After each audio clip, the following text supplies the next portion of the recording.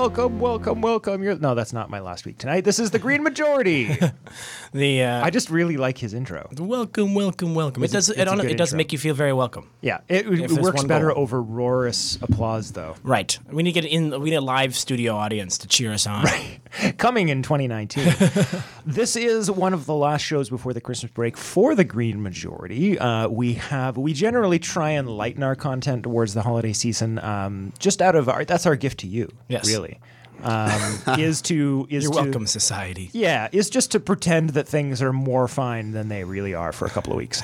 So not really. No, we like to talk. We like to focus on issues that we often put aside because they seem not as quite urgent, and sort of the news seems to cool down around the holidays. So there's still some important news. Don't worry. We're still going to make you sad, but we just have some more sort of less specifically depressing content, including what I'm going to be getting to in just a few minutes, which is we have a wonderful film director, Lior Eisen, who's been on the program repeatedly. She's one of our favorite directors. She's so much fun. And she's going to be here to talk to me about food in just a few minutes. Aside from that, though, I am now going to stop talking and give you to Stefan and Dave, who are going to tell you important news things. Yes, and unfortunately we are starting depressing, but we promise eventually it might lighten up. Upward trajectory. Yes. Is it depressing, or is it indicative of a wonderful international cooperation burgeoning before our eyes? I guess only time will tell. So as we know, starting in 1995, United Nations member countries have been gathering every year to discuss climate change and how to stop it, with the aim of producing legally binding obligations for countries to do their part in preventing worldwide ecosystem collapse. The 24th such Conference of Parties, or COP24, wraps up today in Katowice, Poland. It is the 14th Conference of Parties since the landmark Kyoto Protocol came into effect in 2005, which implicated 192 countries in an international agreement to reduce greenhouse gas emissions to a, quote, level that would prevent dangerous anthropogenic interference with the climate system. Canada officially withdrew from Kyoto in 2012, but is currently at least paying lip service to the more impressive 2015 Paris Agreement. The UN Secretary-General Antonio Guterres stated of the conference, quote, "To waste this opportunity in Katowice would compromise our last best chance to stop runaway climate change." It would not only be immoral, it would be suicidal. So for the past 2 weeks, UN countries have been reviewing Paris Agreement strategies and generally trying to convince each other to act in humanity's collective interest in maintaining a habitable planet in the presence of a few elephantine pariahs, namely the United States of America, Russia, Saudi Arabia, and Kuwait, all of whom officially disrespected the major International Panel on Climate Change, or IPCC, special report published early in October by demanding that the word welcome be removed from the statement regarding the report, saying instead that they wanted to merely note its existence. Since a consensus could not be reached regarding the wording, the text had to be dropped from the proceedings. The report was commissioned by COP21 in 2015 and has concluded that warming of 1 degree Celsius is already having real-world effects, and keeping global warming below 1.5 degrees Celsius, which is being increasingly seen as the only achievable threshold for avoiding catastrophe, will require unprecedented transitional effort. As the IPCC website states, quote, "The report finds that limiting global warming to 1.5 degrees Celsius would require rapid and far-reaching transitions in land, energy, industry, buildings, transport, and cities. Global net human-caused emissions of carbon dioxide would still need to fall by about 45% from 2010 levels by 2030, reaching net zero around 2050. This means that any remaining emissions would need to be balanced by removing CO2 from the air." End quote. Indeed, the United States held a pro-fossil fuel event at the conference for a second year in a row, which was shouted down with the bitter laughter of a large group of activists, and which went largely ignored by the rest of the parties, some of whom saw it as a sideshow for Donald Trump's staffers to prove their loyalty to his administration, rather than a place for serious discussion. The special assistant to Donald Trump for international energy and environmental policy, Wells Griffith, literally ran away from journalist Amy Goodman as she tried to ask him questions regarding the U.S. presence at the event. Specifically as maybe to why they would have been there, considering the Donald Trump and the ruling Republican Party are outspoken climate deniers. The conference has been widely criticized for being sponsored by coal companies in Poland, which gets 80% of its electricity from coal combustion, and which greeted conference goers with a massive display of real coal, replete with coal soap and coal jewelry. Environmental protesters took to the streets around the event in large numbers, accompanied by heavily armed police officers in thick armor, while suspected government agents walked in amongst the protesters, refusing to disclose their identity. Peaceful activism was everywhere met with intense police presence, with rows of riot cops and cops on horses wielding tear gas and massive trucks with water cannons. Some members of civil society groups were also denied entry or deported when trying to attend the conference. So I feel like my statement that this is going to start depressing was very accurate. Well, you have a prescient mind. Right. Yes. Prescient mind. Like the vision of this climate change, the largest group of people coming together to work on climate change, being funded and sponsored heavily by coal, and have literally giving away coal jewelry. While I don't know that it was for free. Well, okay, so that does not make it better. The idea that coal jewelry is a part of this conference that is meant to basically be like, we cannot use coal anymore, and that the protesters who are sort of showing that are being met by very heavy police presence in response, is relatively an indication that we're not exactly where we need to be. And yet, how many people in Poland and across the world rely for their electricity on coal? Well, yeah, it's perhaps not necessarily a brutal irony, but perhaps a certain kind of irony that the Poles are pulling off. It is certainly either way. Like the fact is that to reduce emissions by 45% in the next 11 years from 2010 levels will require no more coal. Like we'd basically have to start phasing out all of these coal plants relatively immediately to see that kind of reduction. And so it just strikes me as the kind of thing that, like, every once in a while in our lives we get these moments that appear to be sort of little pictures that they'll use in a museum of how we fail to address climate change. And I think this is a nice. There's got to be at least one real good shot of that giant coal in front of this thing. Someone bathing in coal with their earrings on. Yes, exactly. At the COP24 2018. Yes, like that. I think that banner is going to show up at some point in our history of failures. In segment that will be probably the first hour and a half of any climate change documentary. And it'll be very nicely done as well. Oh yeah, I think it's if to give us such a nice particular visual is pleasant. But we have more on the conference. We do. So the conference is meant to finalize the rules for the implementation of countries' pledges under the Paris Agreement, after which countries will update their nationally determined contributions and develop long-term climate strategies to be submitted by 2020. It will be a tense day of negotiations today, as the conference is about to wrap up with many important issues still undecided, such as how the Paris Agreement will be implemented, how commitments should be measured, how to finance commitments without the United States, and how to make sure that countries ratchet up their commitments in light of the recent IPCC study on 1.5 degrees Celsius. The UN Secretary-General Antonio Guterres tried to rally negotiators to boost their ambition on Wednesday, urging countries to create, quote, predictable and accessible financial flows for the economic transition towards a low-emission and climate-resilient world. He added, quote, it's very difficult to explain to those suffering from the effects of climate change that we have not managed to find predictable support for the actions that must be taken.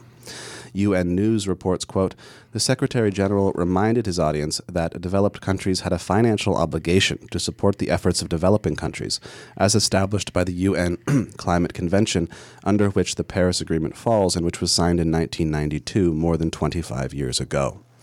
Guterres argued that we already know how to succeed and that we already have a lot of momentum from all segments of society, saying that all that is lacking now is the political will to move forward. So far, all parties have agreed to adopt the Solidarity and Just Transition Silesia Declaration, which aims to guarantee that fossil fuel industry workers are not left jobless by the transition to renewable energy, but are trained in the new economy which could create safer and better jobs. A growing coalition of countries called the High Ambition Coalition managed to inject a shot of energy into the messy talks on Wednesday when they held a meeting demanding that the talks succeed in finalizing Paris Agreement rules. After the meeting regarding the United States anti-environmentalism, the European Union's climate commissioner told CNN, quote, "America is in. The federal government is on climate holidays, but in the United States there is action. California, Governor Brown, the mayors of the important cities, the governors, there's action. Civil society is alive in the United States." Yeah, what's interesting about that is relatively speaking actually how the Trudeau government went around about sort of working around this concept of Trump's very anti-NAFTA move was basically being like, we can ignore the sort of federal government if we go directly to these other people who are actually taking real action. And so it's interesting that is also once again happening here, which is basically with this response being like, no, like sure, Trump may go on and say a bunch of terrible things, but like there are many people within the United States who want action and are getting action. And that's who we can work with. How does that relate to NAFTA? Well, that's what Trudeau did when renegotiating NAFTA, or when during the talks early on, was that instead of talking to Trump directly, he started doing these sort of tours into all across America to places where trade between Canada and the United States was quite high, to sort of have a more ground swell of support for the movement rather than sort of just dealing with Trump's whims. Which seems to be an ever-increasing strategy from people dealing with the United States, which, if you're the head of the United States government, you might be concerned given that everyone is sort of now working around you, but, that's Donald Trump. Well, speaking of whims, The Intercept reported last week that a Shell oil executive told participants at a side event this year that Shell helped draft a part of the Paris Agreement that dealt with emissions targets, leading some commenters to suggest that politicians were simply doing the bidding of oil companies when they made the commitments non-binding. Well, the non-binding was perhaps the most sort of ridiculous piece of that agreement. Like they needed it to get passed, but the fact that anyone would want to leave it, given that it has actually no power and no teeth, is consistently concerning. But you got someone on McKenna? Yes. So Canada's Environment Minister Catherine McKenna addressed the UN. Catherine McKenna, whose Liberal colleagues recently spent billions and billions of dollars on a 60-year-old pipeline. She stated, quote, "We've each committed to doing our part. We are the last generation to be able to prevent the worst impacts. Starting next year, it will no longer be free to pollute anywhere in Canada. Putting a price on pollution is the most efficient way to reduce emissions." She added that we are going to double the amount of nature we protect, develop a plastic waste reduction strategy, and continuously tweak our 2050 goals, stating, quote, in her inimitable hockey bro style, we have adopted a Team Canada type approach, which supports ambitious measures undertaken by cities, businesses, and entrepreneurs, Indigenous peoples, and young people. She went on to pat Canada on the back for moving past coal, saying that it needs to be done in a way that protects coal workers and coal communities. Before we get 30 years, I feel like there's a bit here about how consistently one government took phasing out coal seriously. And now all of Canada and everyone else cannot stop talking about this. Like the fact that the removing coal in Ontario was such a success on the front of reducing Dalton emissions. McGuinty? Yeah, like the fact that that one thing they took a fair amount of flack for it.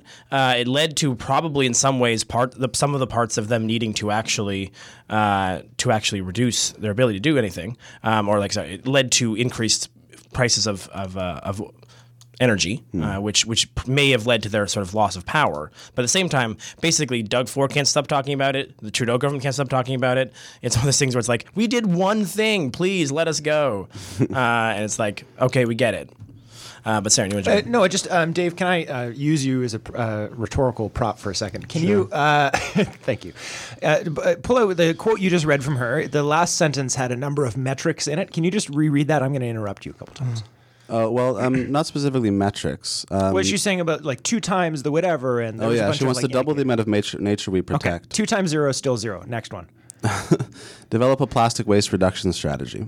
Ooh, develop a strategy. Okay, and next. Continuously tweak our 2050 goals. Oh, well, if they were based on science, you wouldn't have to continuously tweak them. Anyway, was there anything else there? I think there was one at the beginning. She said, that she talked about the carbon price that's coming into effect next year, and how it's the most efficient way to reduce emissions. I thought it was interesting. Oh yeah, no, sorry, I remember what it was. It was the line you said. There was something in there about it will no longer be free to pollute in Canada. Where I wanted to interrupt you, and I was trying to be polite, but I just wanted to interrupt you with you. You want to bet? Well, yeah. Externalizing costs is how the economy works. That is capitalism. That is a factually silly statement. I thought it was very strange how she said we've adopted a Team Canada approach that implied that Indigenous activists are on par with Right. It joining up with implies corporations. but it also implies that there's like so many little like psychological nudges in there. Like you can just feel the focus groups in that message, right? Because what that does is that does two things. Like I feel like my job these days is just sort of like rhetorical analysis, which I'm fine with. That's my comfort zone anyway. But like that's doing two things, right? One, it's saying, hey, we're all on the same team. So that's positive, right? Because it's trying to get, because there is sort of a like province sort of thing going on with some of these policies. So that's trying to be like, hey, so that's good messaging, right? I like that. Like, hey, we're all, let's remember we're all on the same team here. But there's sort of another insidious way to take part of that too. And I don't think they're exclusive. I think they can be both of those things, which is also, hey, activists, if you disagree with this thing, hey, we're doing stuff, and if it's not good enough for you, you're being anti-Canadian. You're not on Team Canada. Right. You're not on the team. Get on the team, Dave. You got to get on the team. Right? This is a team effort, Dave. Got to get on the team. I have to buy my right? jersey at the Bay this year. So Catherine McKenna, I'm sure that I would love her if I met her in person. She seems like a wonderful human being, but I have so much contempt for her social media account because she has the least excuses for knowing that what she's saying is bull of any other member of the government, and it regularly is bull. So there we are. That's my comment for the day. We have one more slightly happier twist ending. Not twist ending, but at least one positive bright note in Well, I shall wrap up with the very stark words of 15-year-old Swedish climate activist Greta Thunberg. Yeah. This is a girl who made worldwide headlines this year after a few students began joining her every Friday to leave school and strike out front of Parliament, a practice she has continued since the beginning of the school year in September. So she gave two addresses to the UN at this conference. On Wednesday, she gave a startling speech at the UN plenary session in which she pointed the finger directly at those in charge. And I'm just going to read a few lines that she said. Quote, you only speak of green eternal economic growth because you were too scared of being unpopular. You only talk about moving forward with the same bad ideas that got us into this mess, even when the only sensible thing to do is pull the emergency brake. Our civilization is being sacrificed for the opportunity of a very small number of people to continue making enormous amounts of money. Our biosphere is being sacrificed so that rich people in countries like mine can live in luxury. Until you start focusing on what needs to be done rather than what is politically possible, there is no hope. We cannot solve a crisis without treating it as a crisis. We need to keep the fossil fuels in the ground, and we need to focus on equity. And if solutions within the system are so impossible to find, then maybe we should change the system itself. We have not come here to beg the world leaders to care. You have ignored us in the past, and you will ignore us again. We have run out of excuses, and we are running out of time. We have come here to let you know that change is coming, whether you like it or not. The real power belongs to the people. I think that's the way to go out on the segment. It's 11:21, so let's give a half second for our tech Megan to get set up, and then we will find out what kind of music we'll be listening to. Laura Eison's on deck here. I can see her outside the studio, so we'll be right back in a minute with a fun interview, but we'll round out the show with some sad news at the end, just for that nice Oreo of sadness and then a little bit of happy, and not even happiness, just like relief. Oh, okay, and then sadness. Oh, there you go. Megan, what do we got? We'll be right back.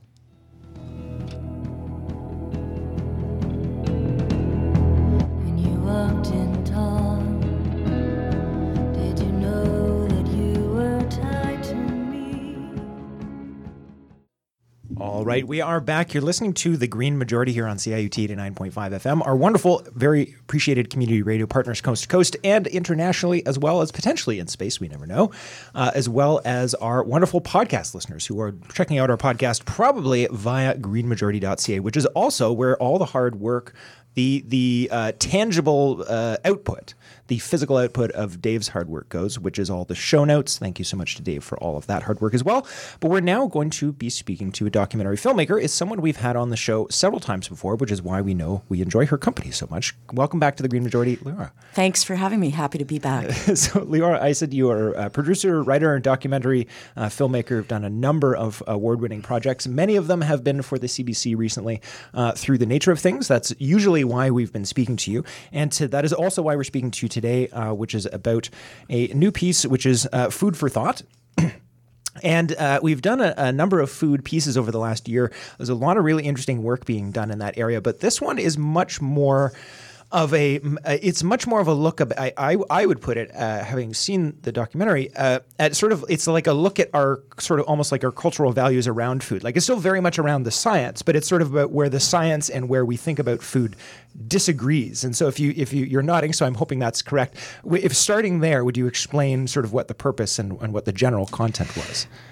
Well, I guess the purpose is to try and sort through a bit of the confusion, because I don't know if you've been a chef, so you know this. I've been a chef and someone with extreme dietary restrictions. Right. So if you've tried to have people over for dinner, whether it's your family or friends, it's impossible now. Like it used to be simple, but now you get indigestion just thinking about it, because somebody's on a low-fat diet, somebody's on a low-carb diet, somebody's not eating gluten, somebody's not eating lactose, somebody's cut out all the sugars and fruits, and it's just like, what the heck am I supposed to make?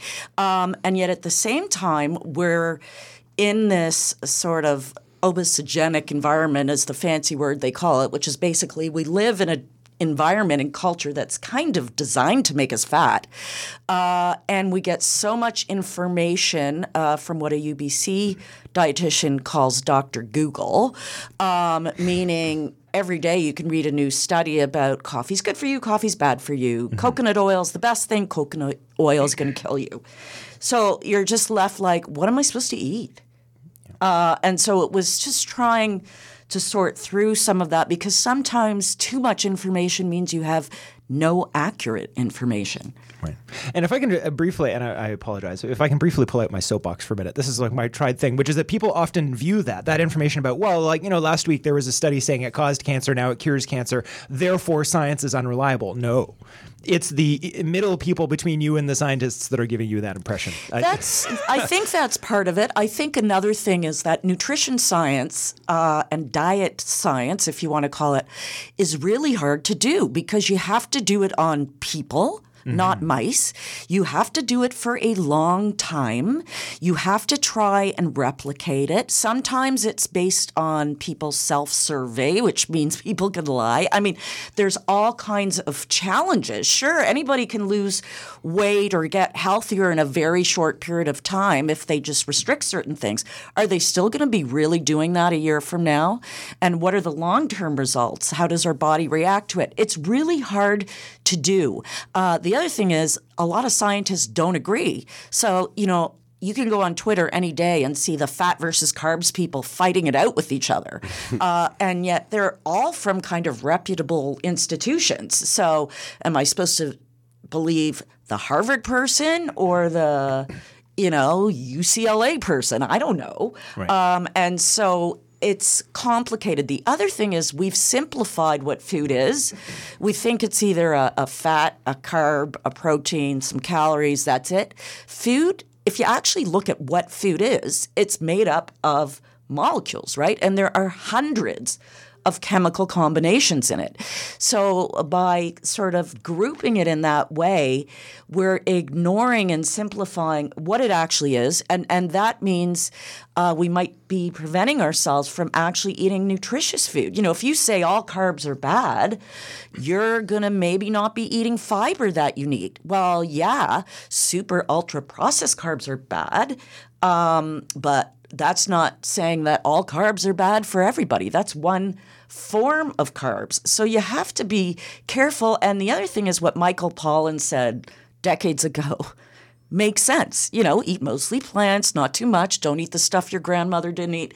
Well, why aren't we doing that? I mean, it's like we know this and we're not doing it. And part of that is because we're surrounded by this easy, convenient, fast, cheap food environment where, as a working mom, I know what it was like. It was like, am I going to get home from work at 6 and suddenly put on this beautiful fresh food spread for my kids? I'm probably going to pour out the Kraft dinner, put a piece of broccoli beside it, and think I cooked them a nutritious meal. I mean, it's hard.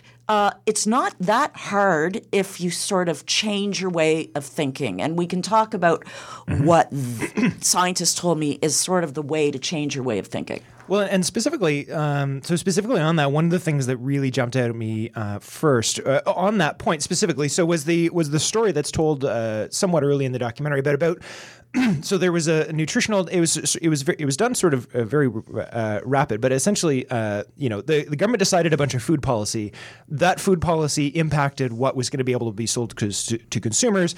The marketing departments of those companies said we have to change our products now, and so they took the negative and spun it into a positive, and that's where we got all this stuff that says low fat. And then when you go into the store and you see low fat, you're like, oh, fat must be bad for me because they're marketing that it's bad for me. Right. And a whole generation of people came with this idea about fat equals bad, and that's no one's ever thought that. And that's sort of what I was getting at in the beginning was that was a misunderstanding. The science was imprecise, but it was also that it was being way oversimplified to the point of being meaningless. Right, because first of all, none of us, well, I shouldn't say none, but I mean, I've done the research on this and I still couldn't tell you what really is the difference between a polyunsaturated fat and a monosaturated fat. So, those terms Five letters. Right, those, bingo. But those terms get thrown around. And so what happened was there was some, especially one scientist, but a few studies in the States like half a century ago saying fat causes heart disease. And they were talking specifically about one kind of fats. That sort of gets turned to all fats. And so manufacturers start saying, ooh, we can make money off of this. So they start making low-fat stuff, like dairy was a big one, low-fat milk, low-fat ice cream, low-fat yogurt, low-fat cheese. But essentially what they're doing is they still want to keep the taste and the texture. And in order to do that, they're throwing in lots of extra sugar, right? And so that low fat is potentially worse for you. Yeah, the low fat became high sugar, arguably. Right. They just took the high and sugar extra off the label. Stuff, some other chemicals, some extra sodium, whatever. But marketers spend literally billions marketing food to you. So this I thought was interesting. Jean-Claude Moubarak, who's a University of Montreal nutrition researcher who also works in Brazil, he was talking to me about breakfast cereal, which was one of the biggies that concerns them because Canadian kids get between 9 and up get about 60% of their daily calories from food that's not really food. It's the ultra-processed, additives, preservatives, very little actual real food product in it. And so what a breakfast cereal manufacturer will do is you'll go in the supermarket and you'll see a label that says, high, extra fiber, right? Fortified with iron. Right, and you think, I used to think this as a parent, oh, well, that's a better cereal to buy. Well, they haven't said, but hey, by the way, we're still keeping the tons of sugar or adding more. Or the way that we got it in there was by adding 17 chemicals to keep it fresh. Or whatever, exactly. And so we're not helpless, but, we can't just take all the blame ourselves because it's easy to eat lousy food. It's sometimes more expensive to eat fresh food. It's a time-consuming thing. But what the experts are saying is, first of all, cooking is not a hobby. It should be a public health priority. And according to Professor Moubarak, only 1 in 5 Canadians cooks every day. Probably including me. I don't cook every day.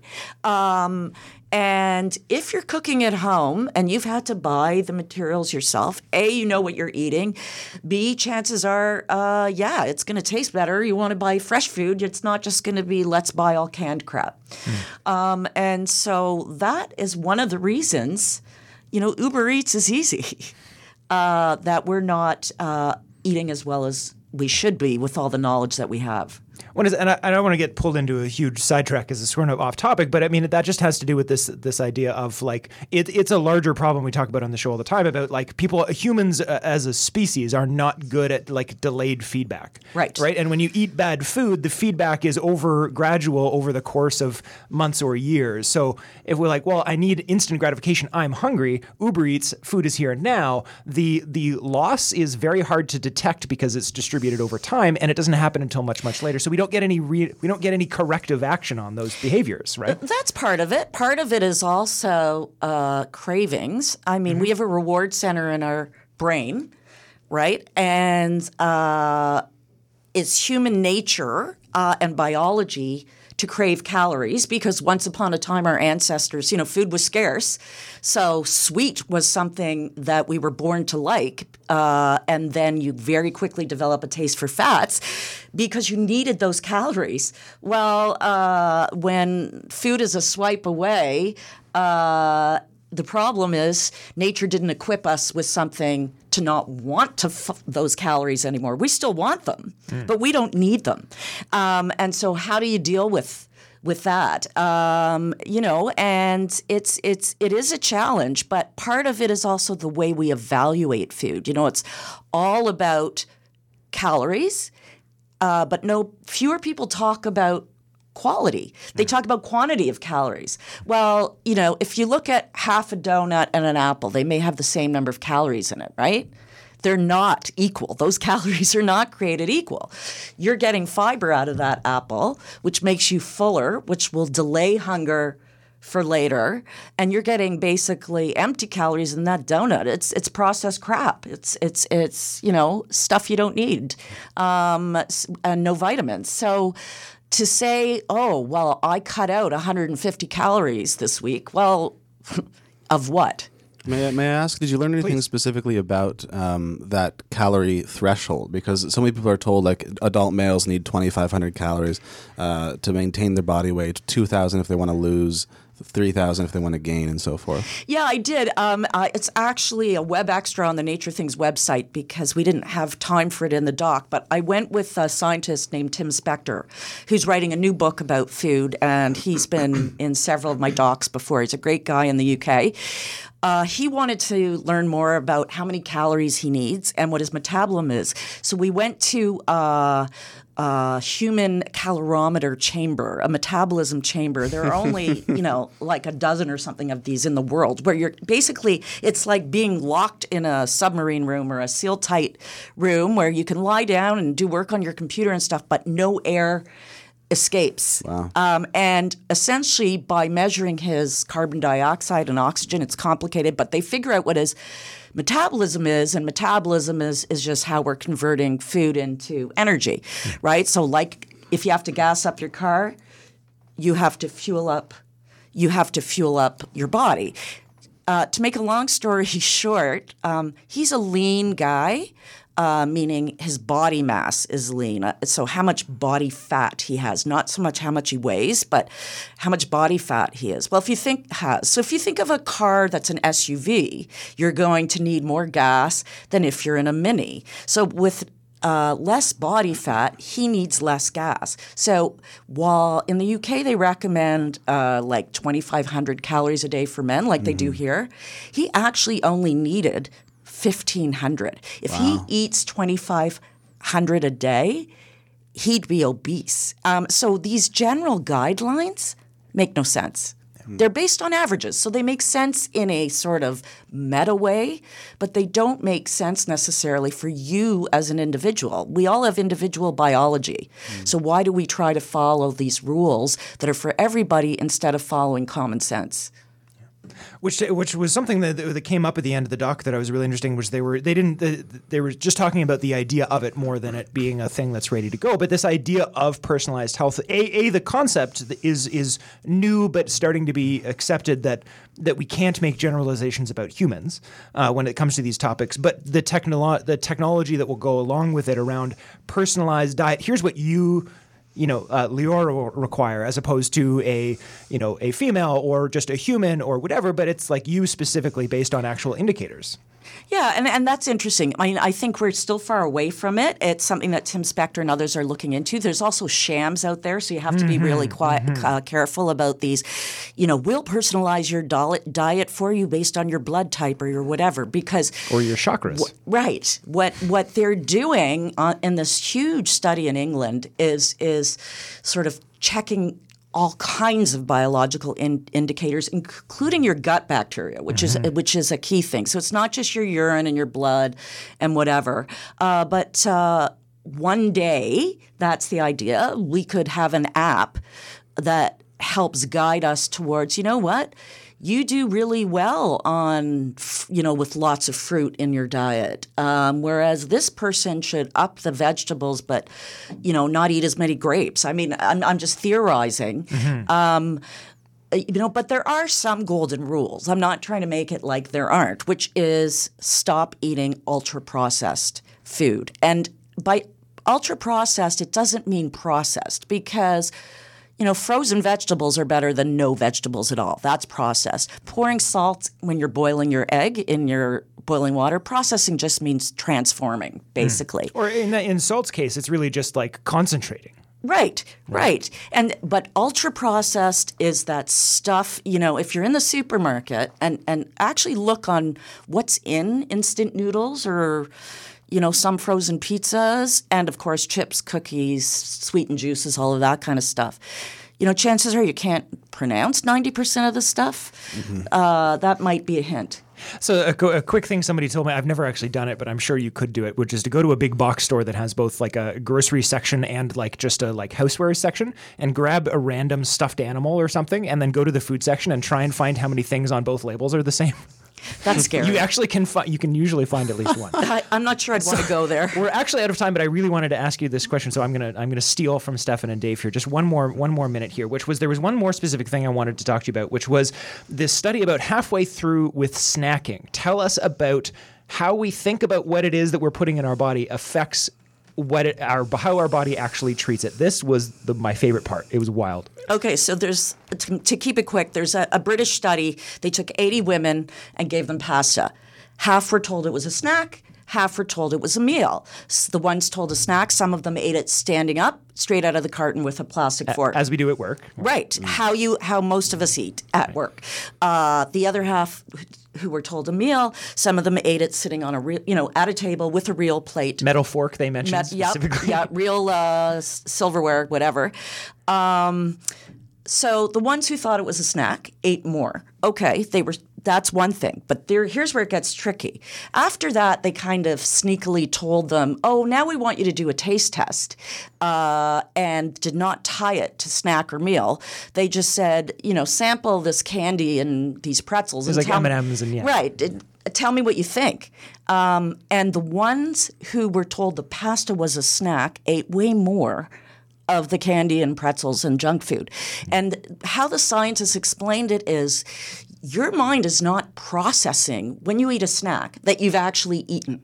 You're not getting the signals, oh, I've had my meal, therefore I'm full. Yeah. So it's like you didn't count it even if you ate the same amount of pasta.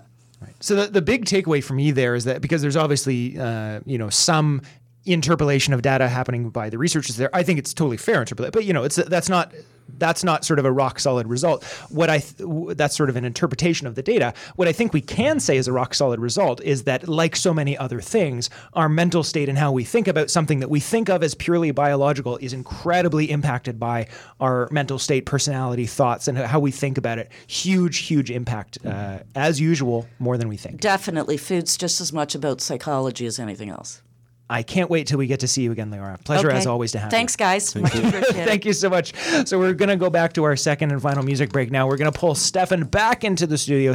Dave is still here. And who knows, maybe Laura wants to sit in the chair for a few minutes. We'll see what she says during the break. But for now, I will give you to Megan.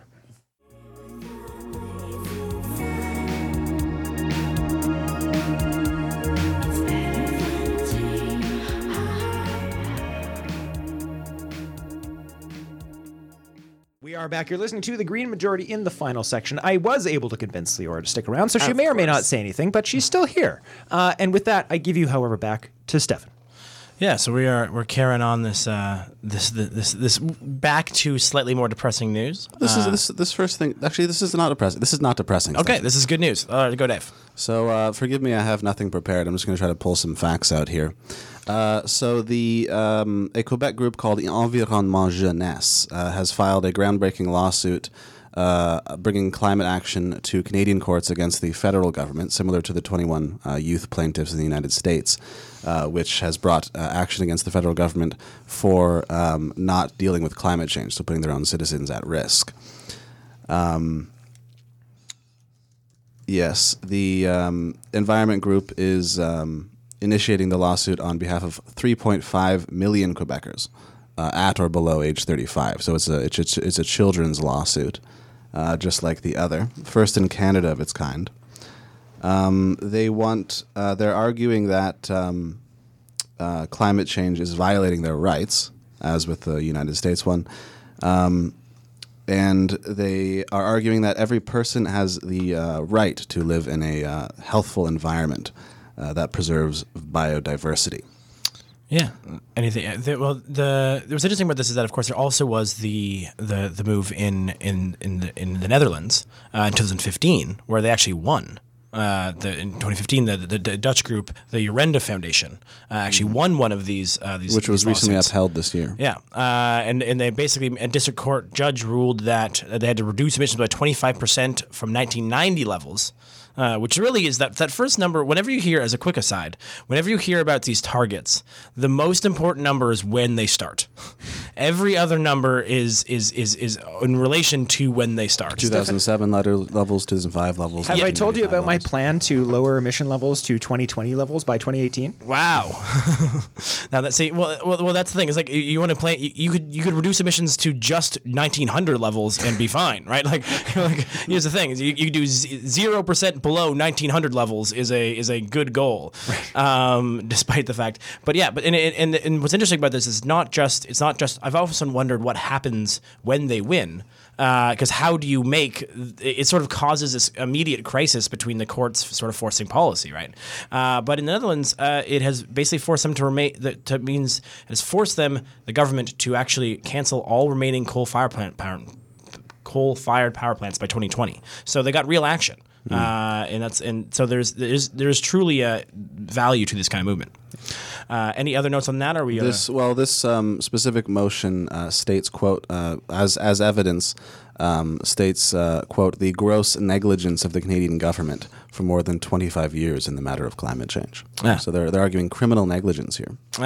That's where I would have gone. Hey, I mean, negligence is the thing. You know better and you're doing it anyway, and there will be someone who is going to have quantifiable and demonstrable harm from that. I mean, that fits that to a T, right? Well, and also, it's just that people aren't used to considering governments and major corporations to be like actually liable, like not like for anything at all. not legally, but like in reality, like a real world. Nobody actually expects it. Well, and what's also interesting is the fact that when you look at this, it's not like the government can pretend that they didn't know, given that like they consistently had these sort of reports being like, we know about it and we'll do something eventually. Has been basically the message since since the early 2000s when they started negotiating the 1990s really when they started negotiating the Kyoto Accord. It's funny that to call back to the first story about how it was like we left the Kyoto in 2012.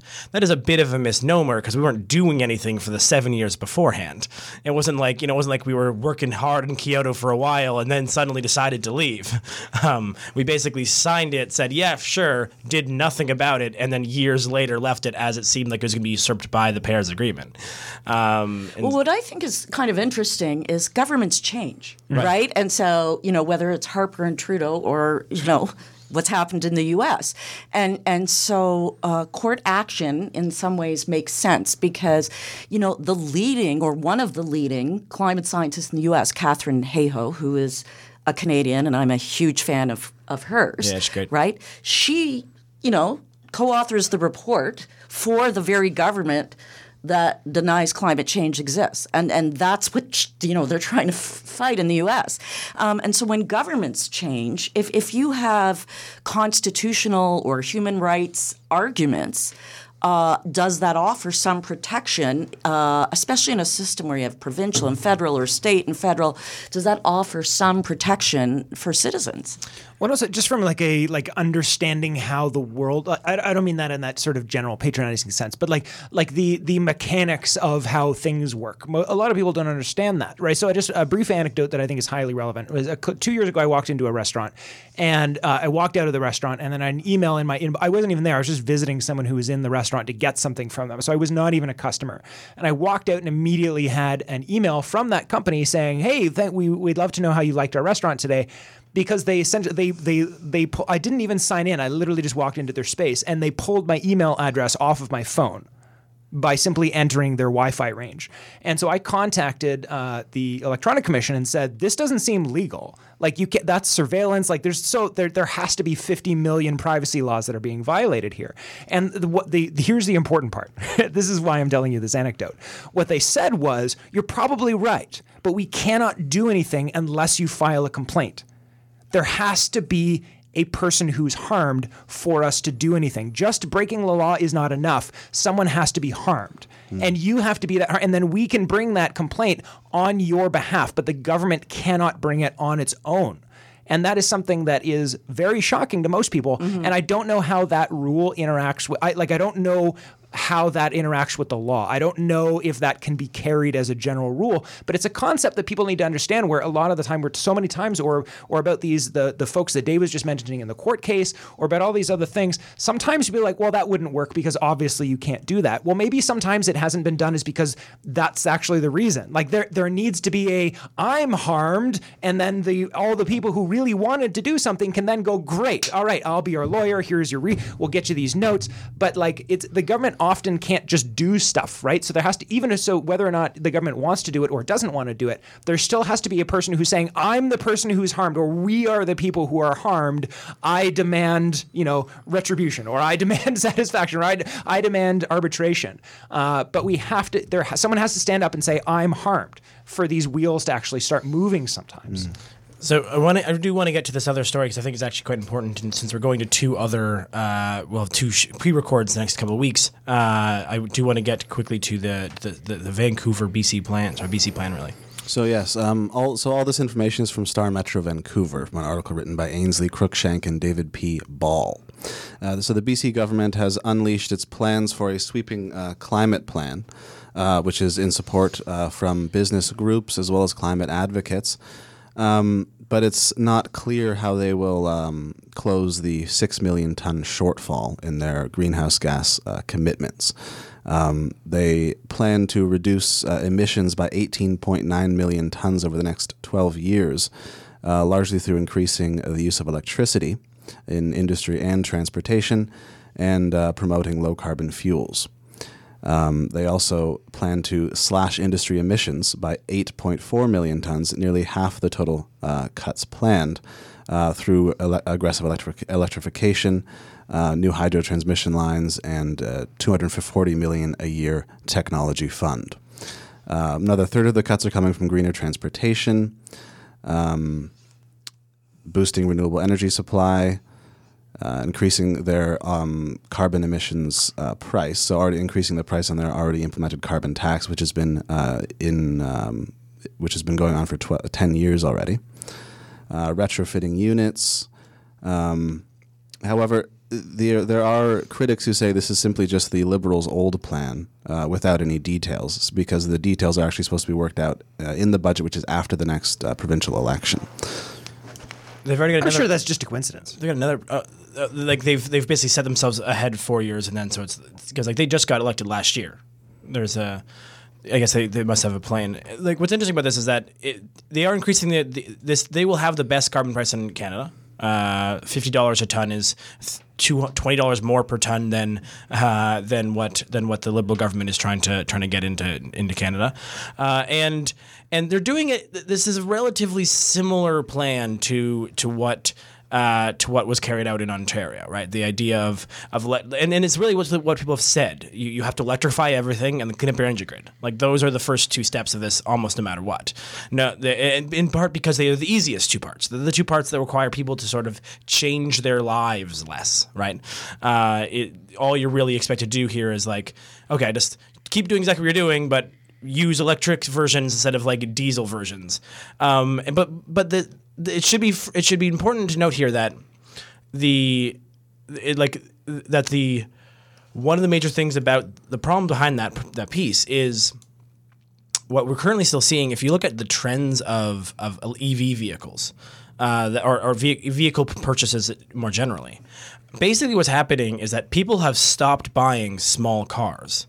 And so, like, if you're the kind of person who would normally have previously bought a small car, you are either not buying new cars or you are shifting to not owning a car at all. And what's actually happening is you see this, it basically looks like two trend lines, one going down, one going up, is that most people who are now buying new vehicles, I think it's up to almost 70% are trucks. Like, it's basically all we're doing is selling trucks now.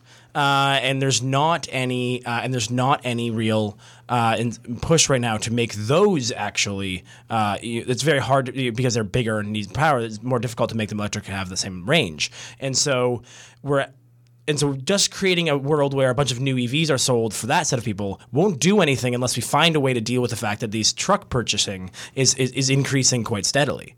And conveniently, Stefan, we have Matthew Klippenstein, our local Canadian vehicle market expert, coming on the program sometime in the next few weeks. Well, we can ask him about this. We trend. will, in fact. And so that is sort of why this plan really needs, I think, to move towards a push. It's great that they're doing some stuff that is like, you know, the retrofitting of 51,000 provincially owned housing units is one of those things which is actually very actionable from the government. And using their own purchasing power to create that market is huge. You know, you see organizations here like Building Up in Ontario, which is basically managed to produce so much water, but entirely basically because the government uses purchasing power to hire them and to sort of have those kickback uses. And so it's a lot of good things. It's a lot more to be said about this, obviously, and I think there's perhaps in the new year we can come back to this whole conversation about all the different pieces of it. They're saying it's still going to fall 25% short of BC's 2030 reduction targets to cut emissions by 40% relative to 2007. Yes, yeah. But now 40% by 2007 is an ambitious target. Now 2007 levels, again. And as an Ontarian, it's easy to criticize. Yeah. But when you see what's going on in Ontario, it's like, you know, yeah. If it's still an improvement, it's still an improvement. I never liked that expression "race to the bottom" because it always seemed like a bit hyperbolic. But we really are having a race to the bottom in Ontario right now. Yeah. Stefan, you're correct. We are running out of time. So I was going to say, last word is just that, yes, exactly. At the very least, BC has a plan and is moving forward in a way that we definitely are not. So good on you, BC. Thank you so much. Have a wonderful Green Week. And we may see you next year. Yeah, we don't know what's happening, but there will be content coming out shortly, and we're not going anywhere. So don't stress. Yes. Take care, folks.